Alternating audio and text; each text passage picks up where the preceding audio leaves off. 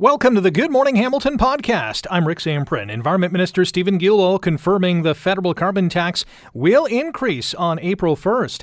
The leader of the Ontario Chamber of Commerce reacts to that news. A third round of talks between Ukraine and Russia end without any major breakthroughs. As the war in Ukraine intensifies, it continues to have a big impact on rising gas and food prices in Canada. We introduce you to some amazing local businesses on this International Women's Day. And is it time for Hollywood to stop rebooting movie and TV franchises? The GMH podcast starts now. This is the Good Morning Hamilton podcast on 900 CHML. We know that on April 1st, April Fool's Day, it's no joke, the federal carbon tax is set to rise again. Environment Minister Steven Guilbeault also getting ready to reveal Canada's emissions reductions plan. And Minister Guilbeault joins us on Good Morning Hamilton. Good morning, Minister Guilbeault. How are you? Good morning, Rick. I'm good. How are you? I'm not too bad. Thanks for joining us this morning. As I referenced, the federal carbon tax set to rise on April 1st. We've heard from the likes of Alberta Premier Jason Kenney, Brampton Mayor Patrick Brown, who was on the show yesterday, about their call for having this carbon tax paused with gas and diesel prices where they currently are. Is there an appetite to delay the carbon tax increase this year? What people need to understand is the way we've set up the carbon pricing system is Canada, that we recycle revenues to Canadian households. So in fact, a household in Ontario or in Alberta or in Saskatchewan will get more money from the federal government through the carbon pricing system than what they're paying for that pricing system. So people are better off with the system than without it. So your answer is no, the tax will continue? That's correct. Okay. Yes, my answer is no. What will Canada's emissions reduction plan look like? I know the goal was to cut emissions by 40 to 45% below 2005 levels, I think it was, by 2030. Is that achievable? Is that the plan going forward? Yes, and I have a legislative obligation to present for the first time in our history a plan that will show how we get there. I have to table that in the House of Commons by the end of the month of the end of this month, the end of March. So the plan will show what it is we've done so far in terms of regulation, legislation, investment. We're talking about more than $100 billion of investment in transit, in electrification of transportation, in green technologies, and what else do we need to do to get to our target 8 years from now in 2030? Last fall, a Royal Bank of Canada report said to get to net zero, the government and Canadian businesses, who are obviously going to play a big part in this reductions plan, will need to spend $60 billion a year for the next 30 years. That's $2 trillion. With the cost of living the way it is, inflation up, interest rates going up, can we afford to do it?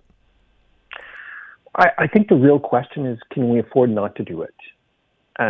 We've seen over the last few years in Canada and abroad how climate change is real. Just look at what happened in British Columbia over the last year between the heat dome, forest fires, the floodings.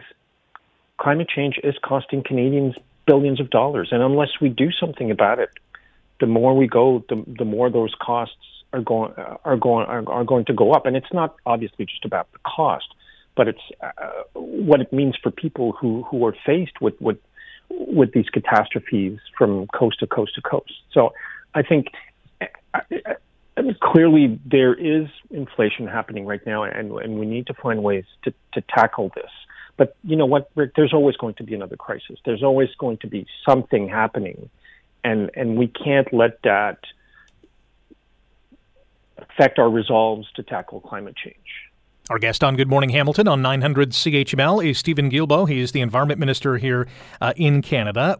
While Canada is striving for net zero emissions down the road, other much bigger polluters like China and India don't really have a competitive plan, at least when you stack it up against Canada's plan.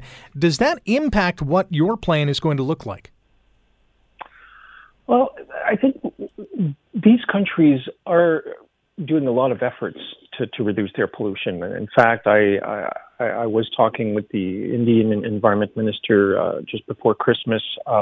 Canada is on the verge of signing a memorandum of understanding with India to see how we can cooperate together on issues such as energy.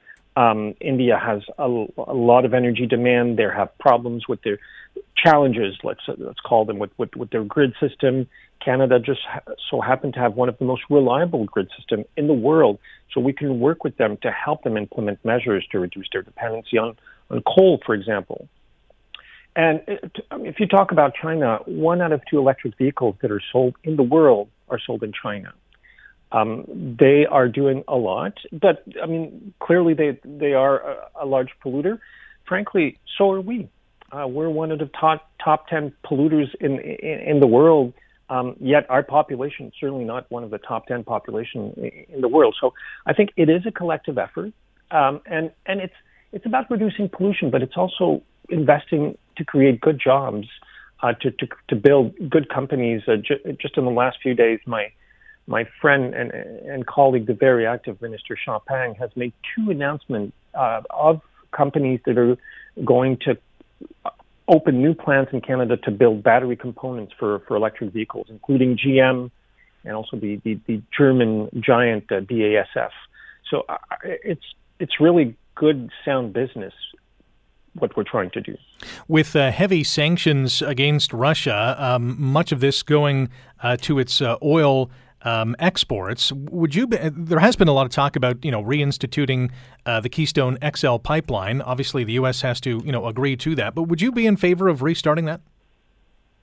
No, I wouldn't. I've been talking with a number of people in the last few days, including European ministers, and even if we wanted in the short term to help the EU reduce its dependency on Russian oil and gas, we really couldn't do it. We're building a pipeline right now, to TMX, which is going in the wrong direction. It's going towards Asia. It's not going towards Europe. It's going to take at least 2 years before it's finished, at least a year and a half, probably 2 years before it's finished. There is one liquefied natural gas project being built also on the West Coast. Theoretically, these 2 projects could provide some oil and gas to Europe, but not in the most optimistic scenario, not before 2 years, let alone building an entire new project, which would have to go through public consultations, environmental impact assessment. And as we've seen with many of these projects, a lot of local oppositions in provinces like Ontario, Quebec. So what can we do in terms of green technology to help the Europeans? What can we do theoretically, we could perhaps increase our exports of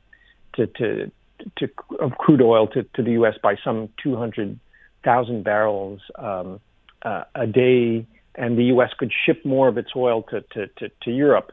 But Russia ships 3 million barrels of oil a day to Europe. So 200,000 versus 3 million, we could help a bit, but that oil and gas is not how we can help our European friends right now. We are plumb out of time. Minister Guilbeault, I really appreciate your time. Thanks for joining us this morning.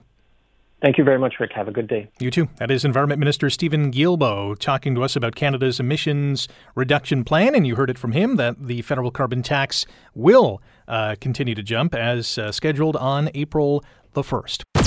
You're listening to the Good Morning Hamilton podcast from 900 CHML. Regarding the pandemic and the moving forward plan, there is a list of recommendations from the Ontario Chamber of Commerce, the Canadian Federation of Independent Business, and Retail Council of Canada, releasing this long list to ensure the province enjoys a safe and sustainable reopening. How can we get there?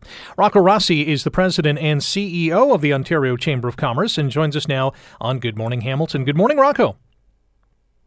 Thanks, as always, for shining a light on this. Thanks for coming on the show to dive into this. But before we get to the reopening recommendations, I have to ask you this. We had the pleasure of chatting with Environment Minister Steven Guilbeault on Good Morning Hamilton last hour, who confirmed that the federal carbon tax increase will indeed go ahead on April the 1st. What impact is this going to have on Ontario businesses?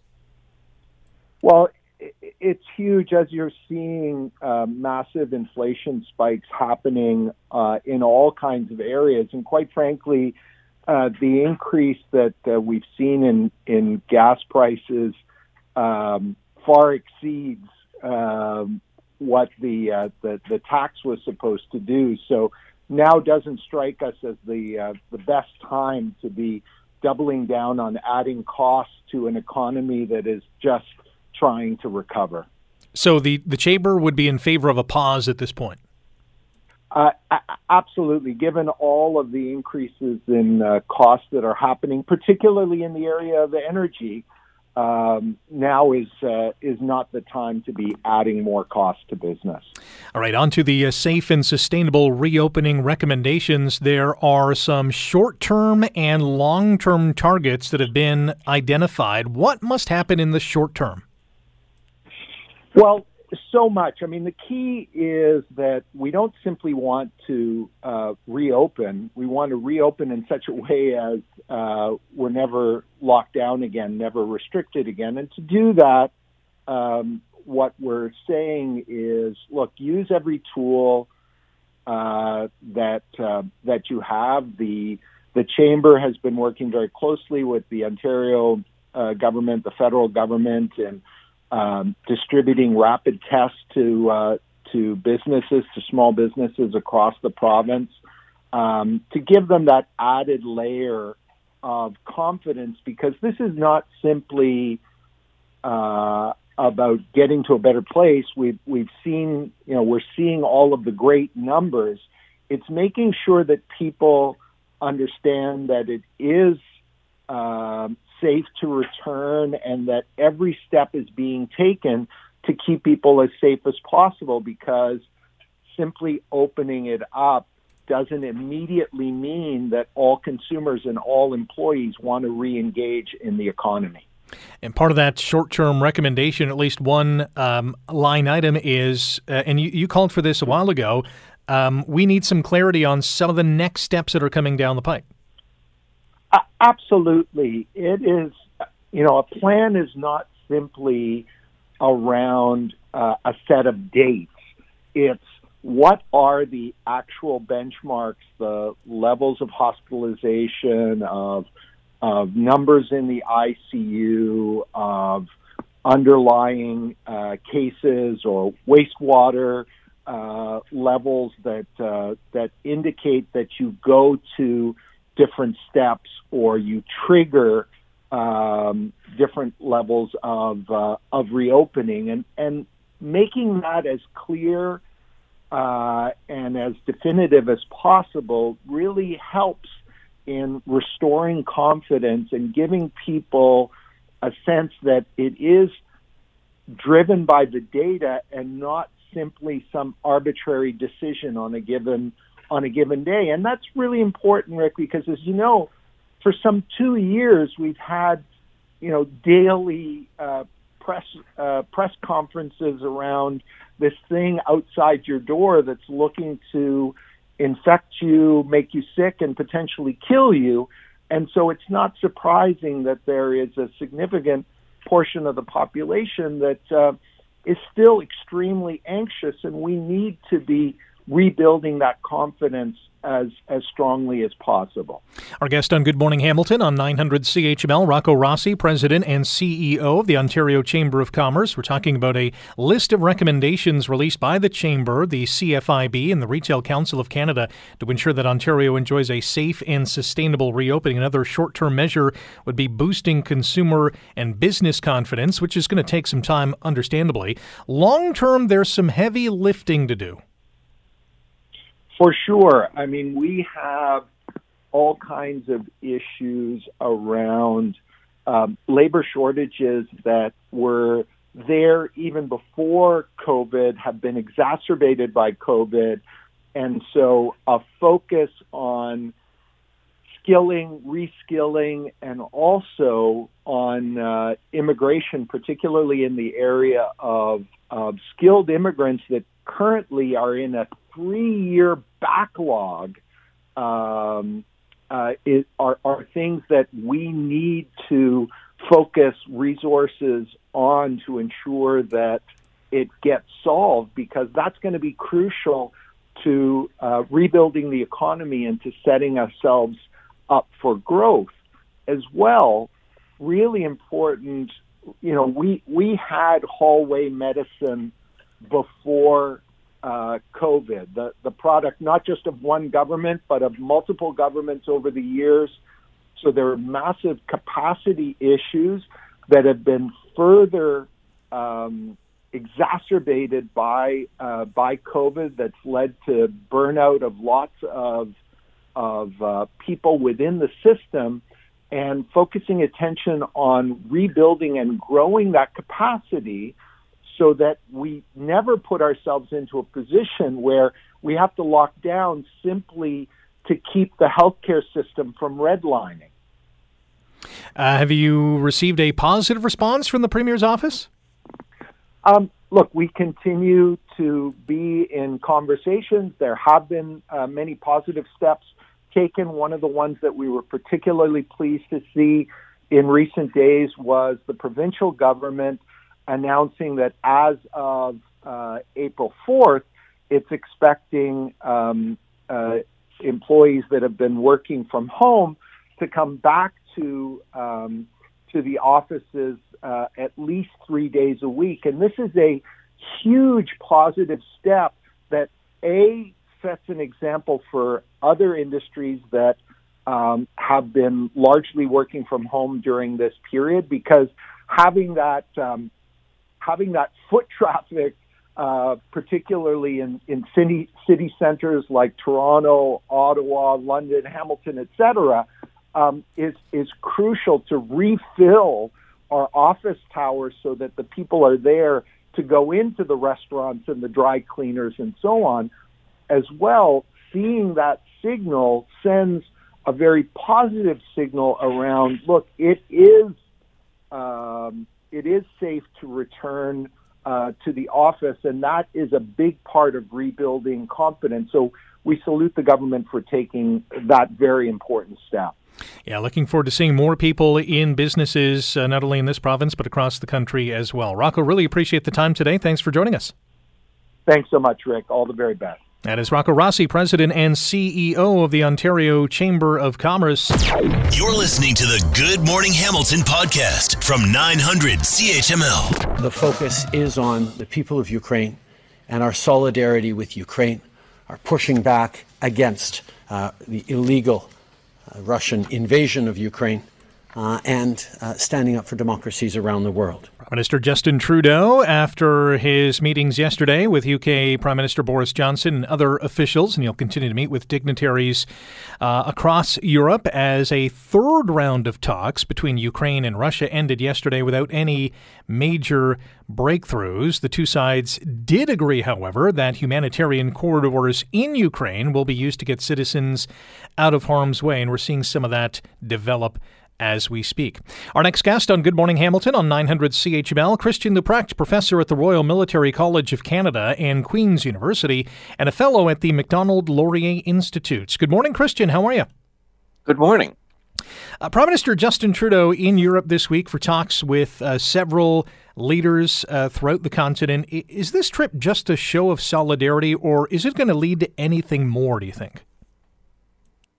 No, I think Canada had to, because Canada has contributed significantly less than many of our much smaller and less prosperous allies. So Canada currently has a reputation challenge. So I think the Prime Minister going is a signal to allies that Canada is taking this more seriously than Canada's recent announcement would suggest. And I think the Prime Minister needs to signal that he understands the gravity of the situation on the ground. If you compare Prime Minister Johnson's, Prime Minister Ruddy's, and Prime Minister Trudeau's statements yesterday, Prime Minister Trudeau's statement sounded a little bit like he was in an election campaign, whereas Prime Minister Johnson, Prime Minister Ruddy clearly saw this as an existential threat, what's happening in Ukraine. So we'll see. But there are real coordination issues because there's so many countries who are now piling in terms of supporting Ukraine. We need to figure out who's actually going to do what, who's going to lead on what, who's going to support what, and also relative to what we are able to offer. What do the Ukrainians actually need, and how do we coordinate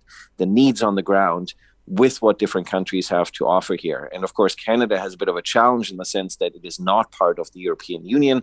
So that's why it's coordinating particularly closely with the United Kingdom, which has long been our closest defense and security partner in Europe, both as a member of NATO as well as a member of the only European member of the Five Eyes security and intelligence community.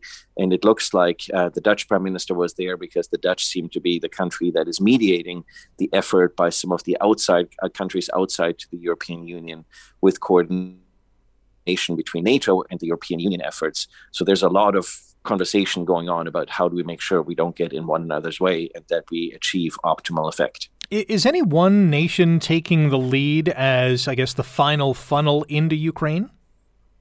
So clearly Poland is at the front lines, certainly of the NATO supply lines into Ukraine, and in particular into Kiev, just by virtue of the fact of where it is located, but also because it's so the geolocation is critical. The Polish capacity is critical because it is the largest country in that neighborhood, so it has capacity that some of the smaller countries simply don't have. But Poland also realizes that if the Russians take Ukraine, it now has this very long border with effectively Russian-controlled Ukraine. So Poland also has a very clear interest in making sure that doesn't happen. But Poland, of course, also has been the main recipient country of refugees and will continue to be so. So Poland needs our support on a whole host of fronts here. And so that's, I think, where Canada is trying to figure out what its best contribution here might be. Our guest on Good Morning Hamilton on 900 CHML, Christian Leuprecht, professor at the Royal Military College of Canada and Queen's University, and a fellow at the Macdonald-Laurier Institute. We've learned this morning that buses packed with people fleeing Ukraine, at least a couple of cities in Ukraine, if not more, along these safe corridors or humanitarian corridors. This is great to hear, but how important is this new development? Well, it suggests that on the ground, Ukrainian and Russian commanders do appear to be talking to one another. For these ceasefires to hold, you can't negotiate them at sort of the 30,000-foot level. You actually need to have the local commanders talk to one another, and you need to have significant trust that neither side is going to use a ceasefire to reinforce their lines, that the ceasefire will be used exclusively for humanitarian purposes. It seems that that trust is not there in southern Ukraine, but it does seem to be able to be there in Sumy and in Irpin. That is sort of on the sort of more sort of northeastern sort of side of Kiev. So that is sort of a glimmer of hope when the sides at least are talking to one another in between the shelling, and it might be a broader indication that perhaps the higher level conversations are also making some inroads towards achieving some sort of ceasefire to try to stop this insanity. I mean, the Russians must understand that countries such as Canada, of course, NATO, the European Union, and partner and allies are looking at considerable political, economic, and military containment of Russia, while at the same time providing humanitarian, economic, and military aid to Ukraine and to European allies, and that the Russians likely cannot sustain this over the long term. Christian, great stuff as always. Really appreciate the time today. It's been my pleasure. Have a great morning. You too. That is Christian Leuprecht, professor at the Royal Military College of Canada and Queen's University, also a fellow at the Macdonald-Laurier Institute. You're listening to the Good Morning Hamilton podcast from 900 CHML. It wouldn't take much for fuel to go to $2 a liter, and of course much higher for diesel, which the world needs, regardless of whether you drive a car or not. It looks like that $2 could be, touched at some point. No! Dan McTagg from Canadians for Affordable Energy. No. What's that Michael Scott meme? No! Gas prices going up, and up. 20 cents over the last week or so. All as the war in Ukraine intensifies. It continues to have, obviously, a huge impact on gas prices in this country and also food prices. To break it all down, we're joined by the co-host of the Peak Daily, Jay Rosenthal. Jay, good morning. How are you? Good morning. How are you? I'm good. New this morning, we're hearing that energy giant Shell says it's going to stop buying Russian oil, natural gas. It's going to shut service stations in Russia. Your thoughts on these new developments? Well, that's good news, I think, to put economic pressure on Russia. It may be challenging news for all of us, which I think we're seeing at the gas pump, is that all of this uncertainty and really the world shutting off Russian oil is driving prices everywhere else around the world. And so our commutes just got a lot more expensive, and so did almost everything else. Yeah. How much of the blame goes to the war in Ukraine, or are there other factors? I think there's lots of other factors, and it predates really the war in Ukraine. I mean, the pandemic really put a stretch on supply chain issues and labor shortages, and inflation is playing a role as well. And then fuel prices, right? Like it impacts everything we do, and we really realize it, as you said at the top, with $2 per liter gasoline. It really changes sort of how people think and go about their day and what they see on shelves and how much they pay, and all those things mean there is a real impact to people's lives when gas prices are so high. It's absolutely maddening to think gas is $2 in Vancouver. What are the chances Ontario drivers see that price tag in 2022? Well, I was just reading the Star over coffee this morning, and it says gas prices could easily last a year and even go higher, experts warn. So I think we're likely to see it. I think they're likely to go up. I think they're likely to go up for a long period of time. And I think it is this general sense of uncertainty about what's happening, certainly with Russia invading Ukraine, with overall supply chain issues. And I do think we will see prices rise. I'm not a gas price prediction expert, but I think what we see in Vancouver could play out around the rest of the country. And it's time to really re-up your Presto Pass for TTC if you haven't already done it. I just checked as we were waiting to come on. I was checking the balance on my Presto Pass here in Toronto. It's a good call. Jay Rosenthal is the co-host of the Peak Daily. You can hear it weekdays, 7:27 a.m., 4:27 p.m. here on 900 CHML. When it comes to food prices, are the same factors at play?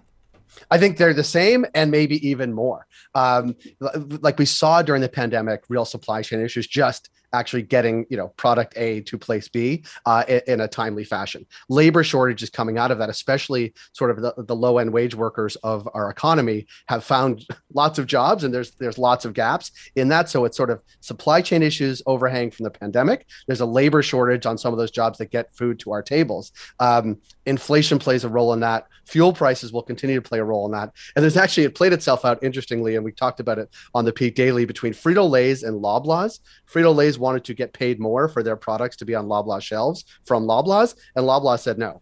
And they said, we're going to fill that shelf with someone else because we are having a price dispute. And Loblaws sort of played the heavy on that, actually to the benefit of Neil Brothers here in Ontario. But you see this playing out, that companies are, well, not necessarily increasing prices just because, but increasing prices because they're seeing increased costs. But there is some pushback, certainly from the largest grocery chain in the country. So we've seen it sort of across the board, and it does impact, it impacts the price of milk, it impacts the price of Frito-Lay's, it impacts the price of gasoline, and on down. Got about a minute. Earlier on in the show, we had Environment Minister Steven Guilbeault, who confirmed that the federal carbon tax will indeed go up on April the 1st. Thoughts on the impact on business? Well, I think, look, we have to balance sort of the impact on business and our lives and the environment as well, right? This is not sort of a single issue country, or we're not single issue people. And I think, we have to go about with curbing emissions from all sources, because this, I think there's probably a short-term blip on fuel prices and inflation and the cost of things that are on the shelves. But the long-term impact of environmental change is incredibly damaging. And this will just play itself out more and more if we don't do something about it. So I think, that makes sense to me. I'm just surprised that I'm on the same show as the environment minister. That feels, I'm going to tell my mom when I get off the show. That plus a lead-in from Olivia Rodrigo, that's a pretty good day for me. There you go. Today's Peak Daily podcast. If you missed the snippet on CHML, you can download the podcast wherever you get your favorite podcast, a special International Women's Day episode as well. Jay, thanks for the time today. Thank you. Jay Rosenthal is the co-host of the Peak Daily, joining us here on Good Morning Hamilton. When we come back after the news, we are going to shine a mighty big spotlight on women business leaders in this community. It's the Women Mean Business Contest Grand Prize winner. That's coming up next year on Good Morning Hamilton. You're listening to the Good Morning Hamilton podcast from 900 CHML. It's International Women's Day, shining a spotlight on some fantastic women in our community and in our world. Speaking of which, that's going to be one of the focuses on the Bill Kelly Show coming up today. Women in Canadian politics, media, and business. Bill will also have the latest from Ukraine. And where is Ontario's daycare deal? Bill Kelly Show, weekdays 9 to noon on 900 CHML. Over the last number of weeks, CHML, in association with sister station Energy 95.3 and brother station Y108, have held a competition called Women Mean Business, and it is culminating here on International Women's Day. Hundreds of entries came in, submitted by friends, family of women-led businesses. So I have 10 businesses that I'm going to profile out of the dozens upon dozens upon dozens that we received. And there's one grand prize winner, and that grand prize winner is going to receive a $5,000 advertising campaign on CHML Y108 or Energy 95.3. So nomination number 1, females who side hustle. It provides a place for female entrepreneurs to thrive and work together and learn together. Their motto is collaboration over competition. Odeon Fitness. Claire O'Donnell, the owner, motivates and teaches people to achieve personal goals and increase self-confidence. She does this through positivity and compassion. Brass Beauties. Owner Lisa Espasto always has an amazing attitude and promotes body positivity to women of all shapes and sizes. Lisa runs a business that cares so much about the girls and doesn't do it for the money, but to make every woman feel empowered themselves. Out of the Past Clothing. Endlessly passionate about sourcing highly sought-after vintage clothing and treats her employees with a highly standard of respect while doing so. Big ups to Tammy Ziegler, the owner of Out to the Past Clothing. The Hardy Hooligan, a safe, welcoming space where people can not only get what is probably the best vegan food in the city, but can also support the local suppliers, makers, and the creators that she makes a point of showcasing. Stacia Kidd, the owner of the Hardy Hooligan. All That's Lovely Wedding Stationery. Owner Amber Trabucco juggles her successful business based out of her home while being a great mom to 2 young boys. 2 Cougars and a Cafe also nominated. Owners Elaine Elsley and their entire staff, made up of strong, confident, competent, talented, intelligent, professional, business-savvy, street-wise women. Allure Fitness, providing a space for women in the community to get together in a positive way, to get fit and have fun. Ladybird Animal Sanctuary. Owners Lisa Wynn, Melissa McClelland, and Janine Stoll. All 3 of these wonderful and compassionate ladies are inspirations for animal lovers of this city and beyond, for rescuing, fostering, getting medical care, and forever homes for thousands of unwanted animals in this city. Cafe Orange. Owner Mina Falcone has been an inspiration as a female role model and an entrepreneur. And that brings us to our grand prize winner, a $5,000 advertising campaign on CHML Y108 or Energy 95.3. And the winner is Cake and Loaf Bakery. Owners Nikki Miller and Josie Rutterham. They have given me a chance, as Skylar Gowans, who nominated Cake and Loaf Bakery. They've given me a chance at employment after being out of the workforce for several years and focused their business around being sustainable, supporting local, and paying a living wage. Congratulations to all the nominees. Happy International Women's Day to all the amazing women in our lives, and congrats again to Cake and Loaf Bakery. You're listening to the Good Morning Hamilton podcast from 900 CHML. The Batman stole the show at the weekend box office, as expected. Not too surprising about that. But what is surprising is the latest movie about the Cape Crusader, which is one of a number of different variations that we've seen about Batman. So why are we still being fed these reboots and redos? Let's ask our experts. Bill Brioux, TV critic and author, who joins us now on Good Morning Hamilton. Good morning, Bill. Good morning, Rick. I guess I should start with holy reboots, Batman. What's going on? You are so right, Commissioner. Yes. It is crazy. I mean, I'm old enough to have grown up with the original, the real Batman, Adam West. And so it's fascinating to me because every time there's a new Batman or a new Spider-Man, the stories now are darker. They're much darker. This new one, I haven't seen it yet. Apparently very dark and very long, right? Like, these movies are longer and longer. So it says something about the world we're in and society and everything else, I guess. But I miss the old days when Batman was a little bit more of a comic book character. Yeah, and, I haven't seen the movie either, but they seem to get darker and darker. The Joker came out a few years ago, and that was a wonderful movie, but it had a really dark lens to it. Yeah. When it comes to reboots or redos, it just feels like, I'm 40 plus, nearing 50, that, Hollywood, TV networks have targeted the 40 plus crowd with a lot of these productions. Yeah, and we're looking for distractions from today. I think it's not. You turn on CNN, you follow anything on your phone, and the headlines are so disheartening and frightening that I think anything that can just pull us out of today. And I think part of the appeal of Batman or Spider-Man is nostalgia.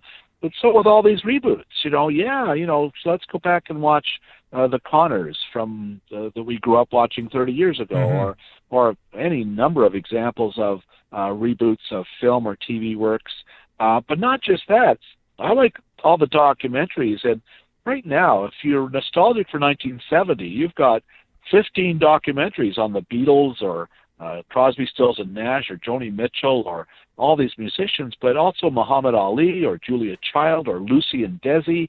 It's all from the mid 19th century, like the 20th century, and I guess it was just a time that we hearken back to and have different memories of.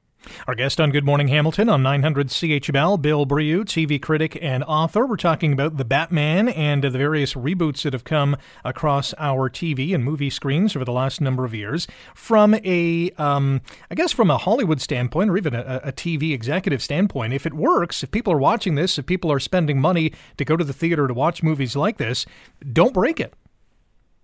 Yeah, and it's all about cutting through the clutter. There's so many other ways to be entertained now. You can be on TikTok, you can be on your phone, you can be on all these different streaming services, and there's so many now, Disney Plus and not just Netflix. And so for anybody who has a show, how do we get your attention? There's literally 550 new scripted series that are coming at you every year. It used to be there was a fall season to television. Now it's every single week, every Friday. It's all the streaming launches. So you better know what this is or have some reason to watch it. And that's why you're rebooting Batman or Spider-Man or the Avengers. These are known quantities, and people have a built-in interest to them, and that's why they keep making them. Not all reboots are the same. We've had several, TV shows or movies kind of redone. The one that has really, I think, caught a lot of people's eye, and I'm not sure how it's doing ratings-wise, but it is very much different than the original. We had years and years ago The Fresh Prince of Bel-Air. The latest installment, Bel-Air, is much different. Is that just the producers kind of going out on a limb, or just wanting to tell this story in a much different way? And one of the producers is Will Smith, right, of the new Bel-Air, which is a drama. It's not like a sitcom, which is what The Fresh Prince of Bel-Air. Well, you watch that because you love the theme song, and, it was just the funny characters. Now it's a guy struggling who's come from Philadelphia to L.A., and it's very dark. And that's just part of this trend. I think that TV is trying to reinvent their brands. They own the intellectual property. It's cheaper to remount it, but let's give it a spin or a twist or something that will not just bring back the people who watched it the first time, but also appeal to younger people who never saw The Fresh Prince. What's the best thing you're watching right now? Winning Time, the rise of the Laker dynasty. It just launched on Sunday. We're talking about going back to the 70s. So here's 1979. Dr. Bus is about to select Magic Johnson, and the casting of this thing, John C. Reilly, who was in Stan and Ollie as Oliver Hardy, and he's done a lot of, comedy films with Will Ferrell. He plays Jerry Buss. Oh, my goodness, what a performance. Sally Field's in this, Adrian Brody. It goes on and on, Michael Chiklis. It's just so much fun to watch. And even if you're not into basketball, it is 10 episodes that you'll just really be hooked on. Well, looking forward to seeing that. Bill, thanks for the time today. My pleasure, Rick, anytime. Thanks for listening to the Good Morning Hamilton podcast. You can listen to the show live weekday mornings from 5:30 to 9 on 900 CHML and online at 900CHML.com. The Good Morning Hamilton podcast is available on Apple Podcast, Google Podcast, and wherever you get your favorite podcast. I'm Rick Zamprin. Thanks again for listening. And don't forget to subscribe to the podcast. It's free, so you never miss an episode. And make sure you rate and review.